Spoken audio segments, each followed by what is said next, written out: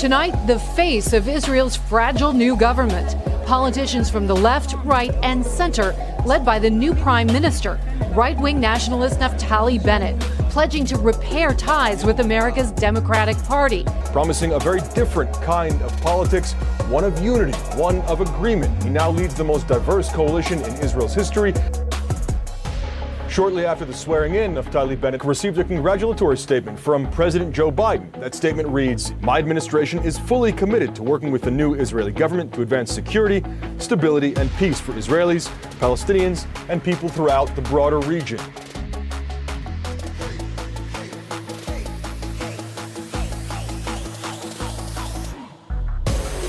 First time in 12 years, Israel has a new prime minister.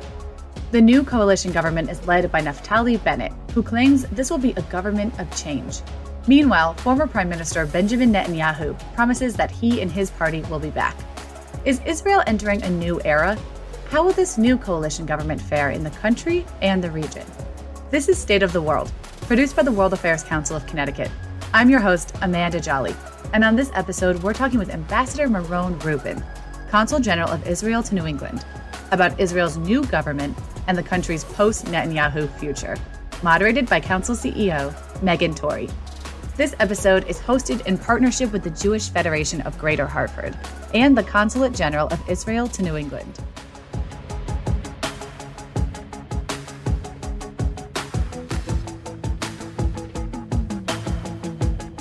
We're here today to talk about the new government, which has been described as one of the most diverse in history. Can you talk to us a little bit about this coalition? What are the components? What is the makeup of this new government?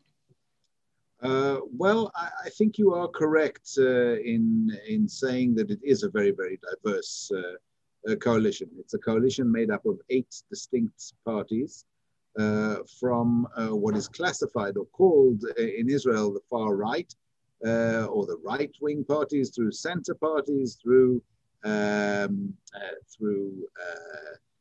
left-wing parties, and the Deputy Minister of Arab Affairs in the Prime Minister's office is a member of the Ra'am Party, which is the southern wing of the Islamic Party of Israel. So yes, in that sense, it is a very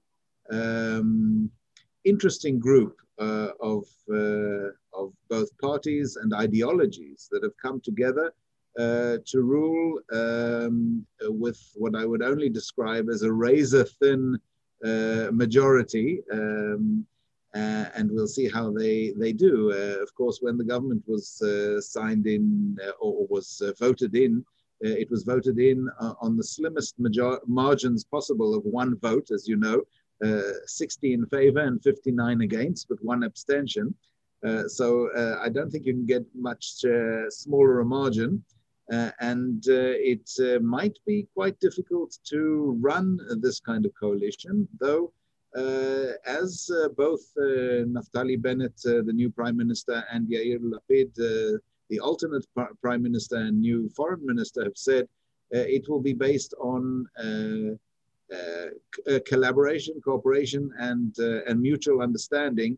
And I think that as far as I understand, they are most probably going to deal with the nitty-gritty of running a country first, and then maybe putting a bit of ideology on the back burner, so that things can move forward.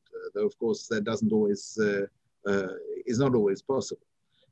Now, this mix, and of course also the amount of women in the government is also relatively high for Israel. Not in comparison to some of the European countries, but some 1/3 of the ministers are women. We even have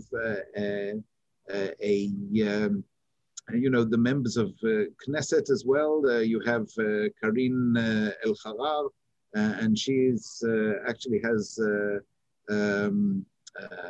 a muscle dystrophy and sits in a wheelchair, as well as other members who are definitely interesting. And we have the first Israel's first a deaf member of parliament, and she's the fifth deaf member of parliament in the world, actually. And she's a member of Naftali Bennett's party. It was very, very emotional, I think, to see her take the oath of office using sign language. This is something that is definitely, it is what I would say an inclusive government.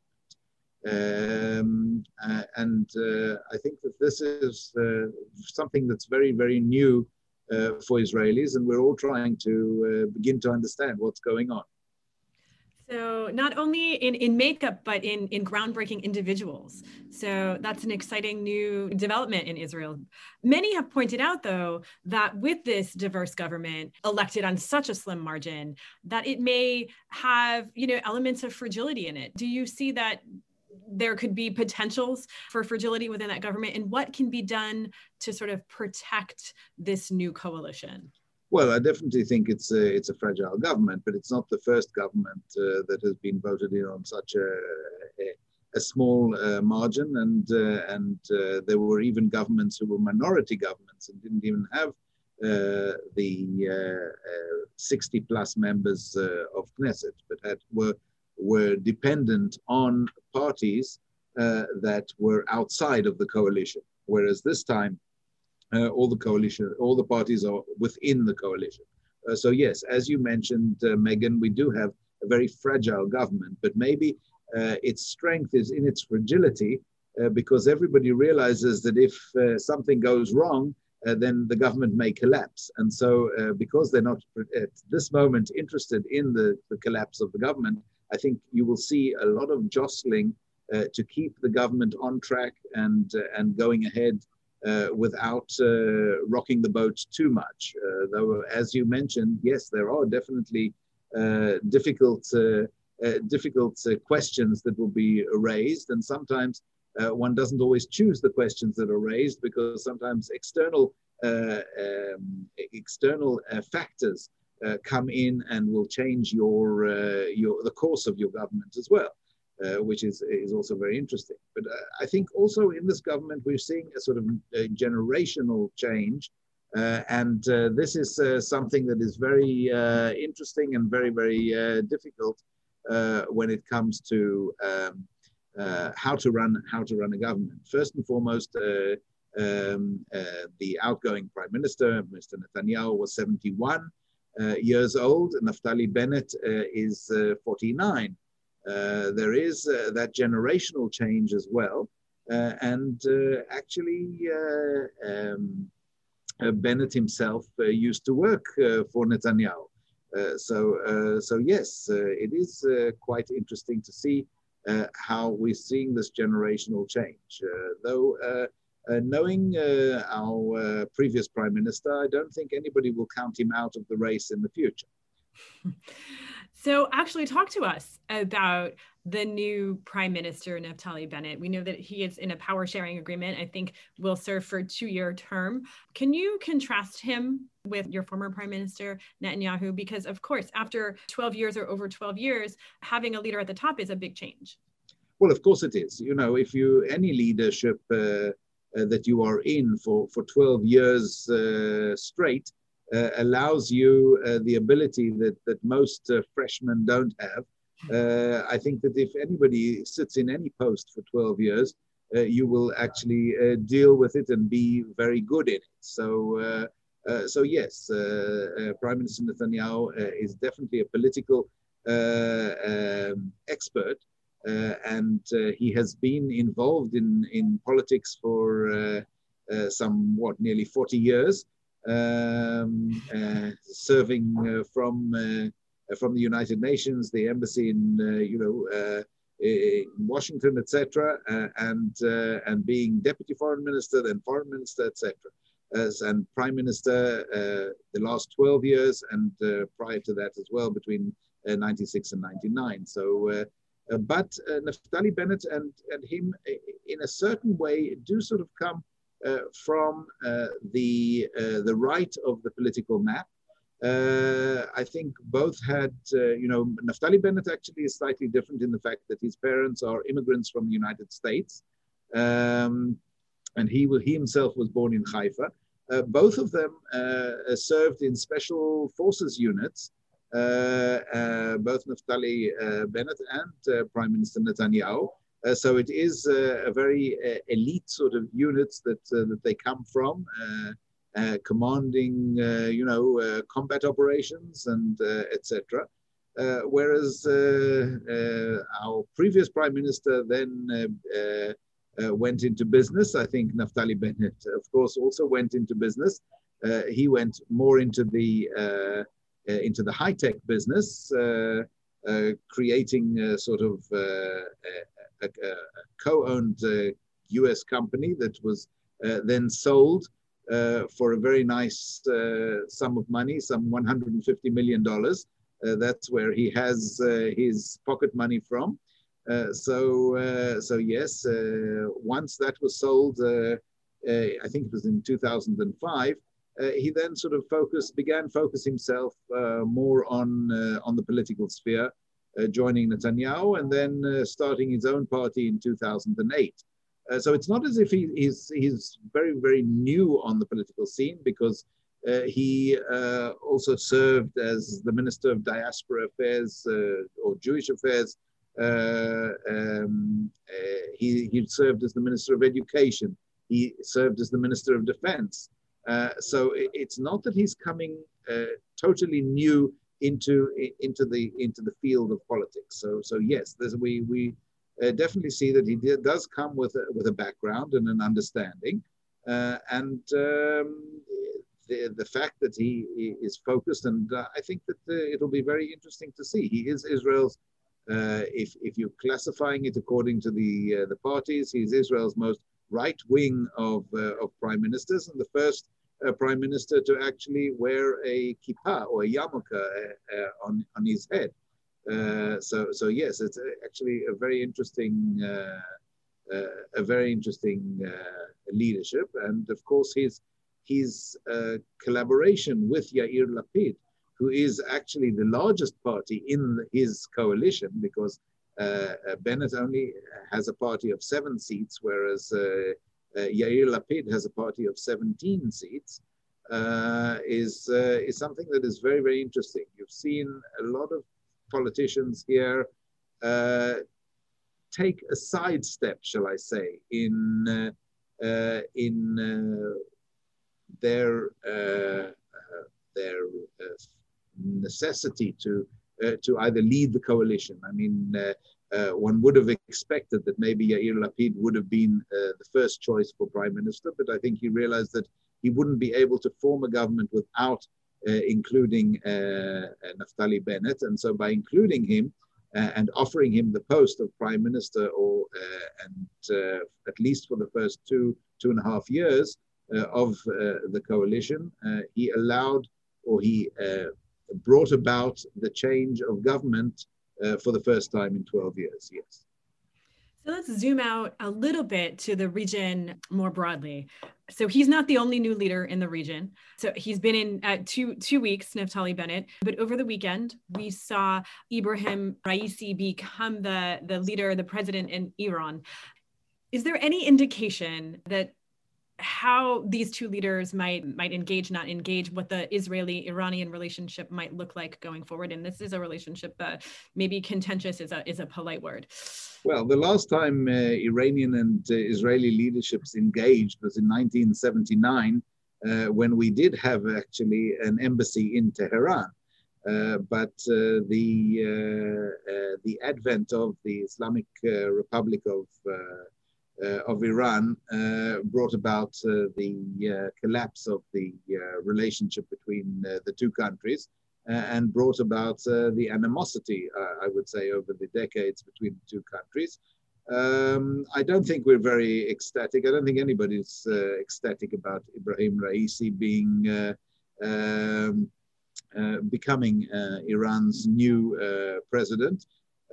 He will take office in August, if I'm not mistaken. He's, I think, the hardest hardliner of the group who were running. You can't really, there aren't really free and fair elections in Iran, and I think it it goes to show that the clergy in Iran decides who will run for president, and it's not a free and open election. So we have a hardliner who was also head of the High Court, and if you ask any human rights group, they will also tell you that he has been involved in the deaths of thousands of Iranians over the decades. Unfortunately, he will now most probably be the Iranian president as of August.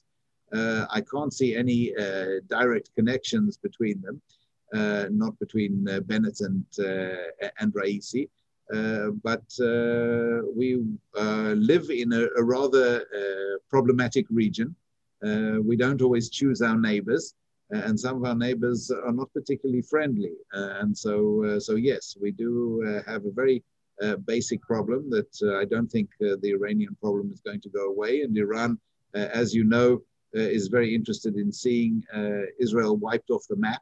And we will most probably have to continue to deal with it,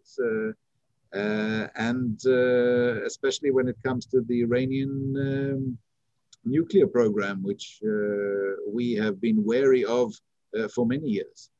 Can you talk about the new coalition and maybe their view on the Abraham Accords? And, are they going to hold? Does it have a future? What does that mean for relations in the region? We both the previous government and the new government sees the Abraham Accords as an important cornerstone of any future Israeli collaboration with the Middle East and Africa. As you know, 4 agreements were signed last year between the United Arab Emirates, Bahrain, Morocco, and Sudan. Thanks to the help with the United States. I think the new administration in Washington as of January has also focused in on those accords and sees them as very favorable and I think definitely a game changer in the Middle East. And I think that both the Biden administration and the Bennett government would very much like to see a strengthening of these accords, and maybe even finding ways to sign more accords with more governments, either in the Middle East and or in North Africa, especially if they are Muslim majority governments. Yes, I definitely think that this is a cornerstone and won't disappear. It is very, very important and very, very fundamental. Our new Minister of International Cooperation, who actually comes from the left-wing Meretz party, is Isawi Frej, is also a Druze member of parliament, and definitely would be very important to continue in that vein of collaboration and cooperation throughout the Middle East. So here in the U.S., especially sort of over the last several months, as there had been a hot conflict, or there is a hot conflict going on in Israel, many have pointed to a change in United States public opinion towards U.S. foreign policy, the U.S. foreign policy position towards Israel. How do you see this impacting the longer-term bilateral relationship between the United States and Israel? Well, in general, there has been a slight shift. I wouldn't say there's been a shift in the policy coming out of Washington. I would say more there's been a shift in the policies coming out of some of the members of the Democratic Party, which is having its effect as well. I must admit that I am relatively new to the region and relatively new to American politics, but I find it rather perturbing that some politicians will actually accept or see some of the viewpoints of a terrorist organization and accept that propaganda hook, line, and sinker, as they say, without really checking the facts and what goes on on the ground. I definitely think that this is something that has to be discussed and dealt with.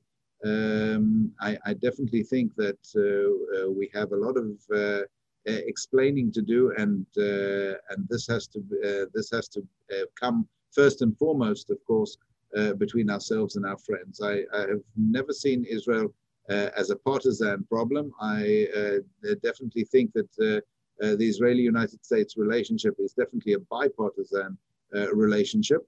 Israel has been a steadfast ally of the United States, and we see the United States as our most steadfast ally in the world. And I think that this is something that hasn't changed between the administrations. But as some people in the new administration have said, a lot of things go on behind closed doors instead of having the relationship spoken out or spoken about in the open. And I think that this is something that is very important, that this continues. And we have seen already quite a few members of Israel's previous government and even the new government in contact with members of the administration in Washington, and definitely seen a lot of collaboration and cooperation that continues, and we hope will continue not only for the foreseeable future, but for the long-term future. We know that here in Connecticut, we have foreign direct investment from Israel, most notably a hydroponics company. So given the hot conflict in Israel, have you seen any impact on FDI in the short term? And are you anticipating any issues in FDI in the longer term? I haven't seen the exact numbers on that, but there has been a slight drop, as there have been in most countries around the world when it comes to foreign investment, because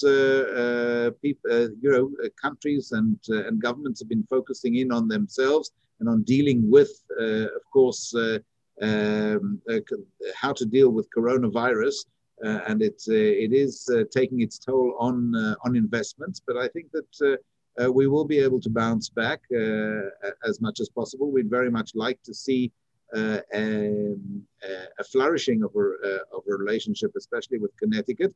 We definitely hope that Governor Lamont's visit that was planned for 2019 will be back on the agenda in the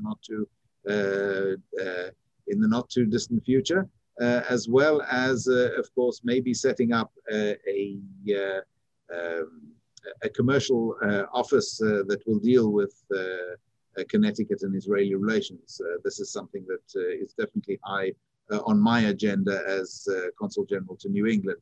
But at the moment, the Israeli economy is still, even with the high cost of dealing with coronavirus, seems to be one of those economies that is fast coming out of the doldrums.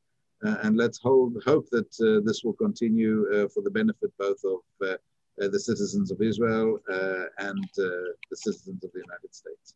Can you tell us about Israel's settlements at water well sites, specifically in the West Bank? And how do you think the new coalition government views water sources as a concern? I thought you were going to focus in on the fact that Israel is a world leader in water resources. Yes, well, there's a whole long history of how things have been developed and how water, unfortunately, has become a politicized point, especially in our relationships between ourselves and the Palestinian Authority. In my relatively long history in the foreign ministry, remember quite a few incidences where unfortunately, water was used as a political ploy.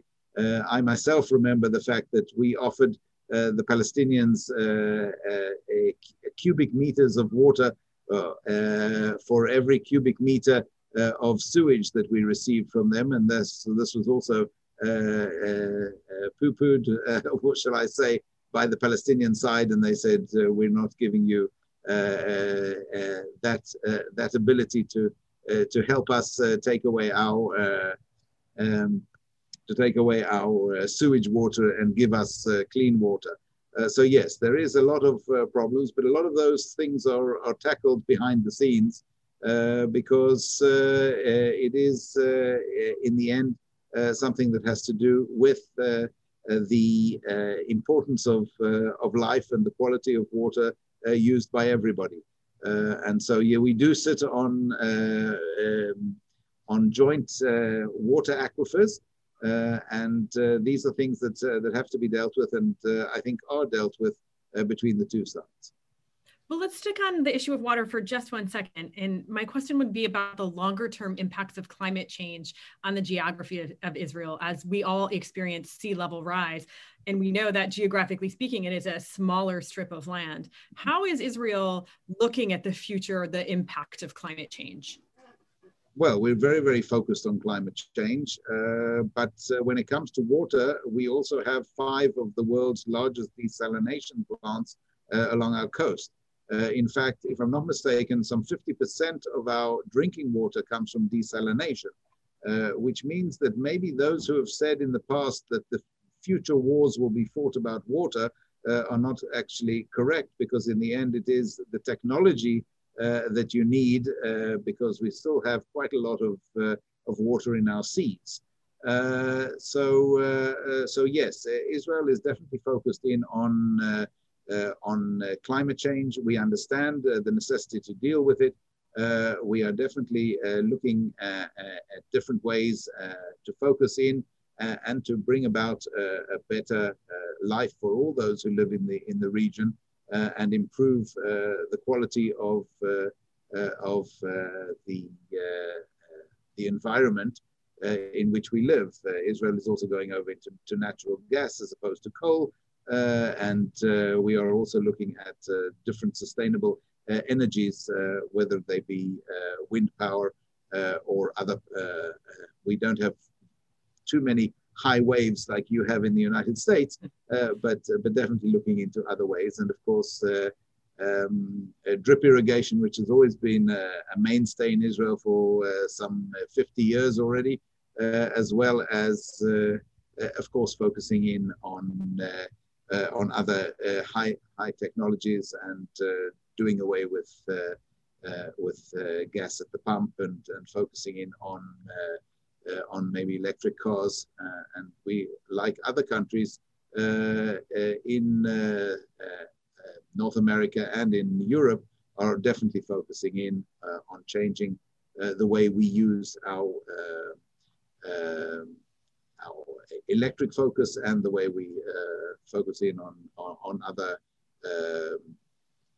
energy resources. Yes. Will Israel open to individual tourists on July 1st? I do not think that we will open to individual tourists on July the 1st. There has been a rumor.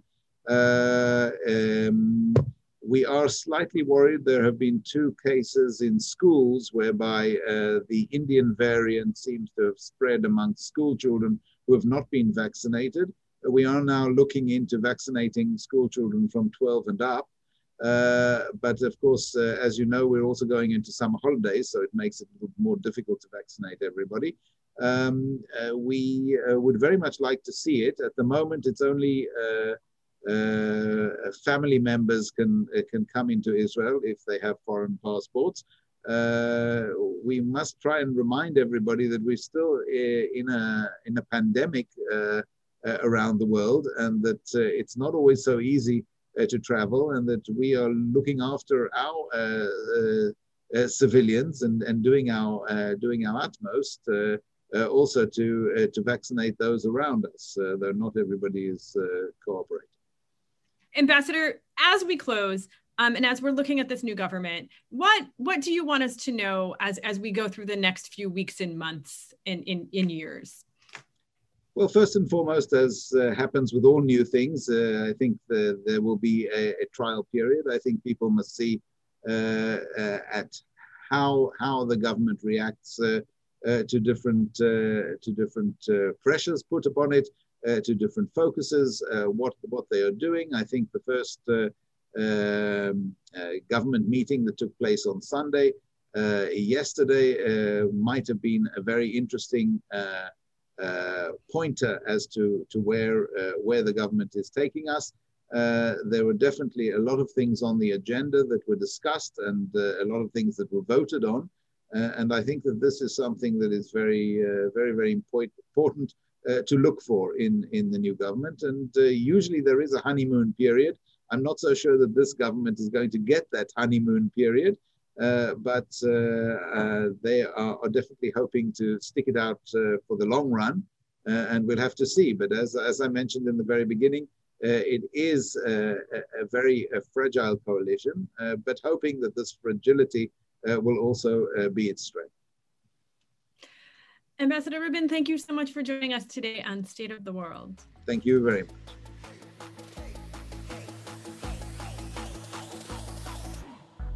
That was Consul General of Israel to New England, Ambassador Meron Rubin. You can follow him on Twitter at @AMB_Meron_Rubin. That does it for this week's episode. Don't forget to please subscribe wherever you get your podcasts. For more and to join us for future live events, follow the World Affairs Council of Connecticut on Twitter and Instagram at CTWAC, or visit our website at ctwac.org.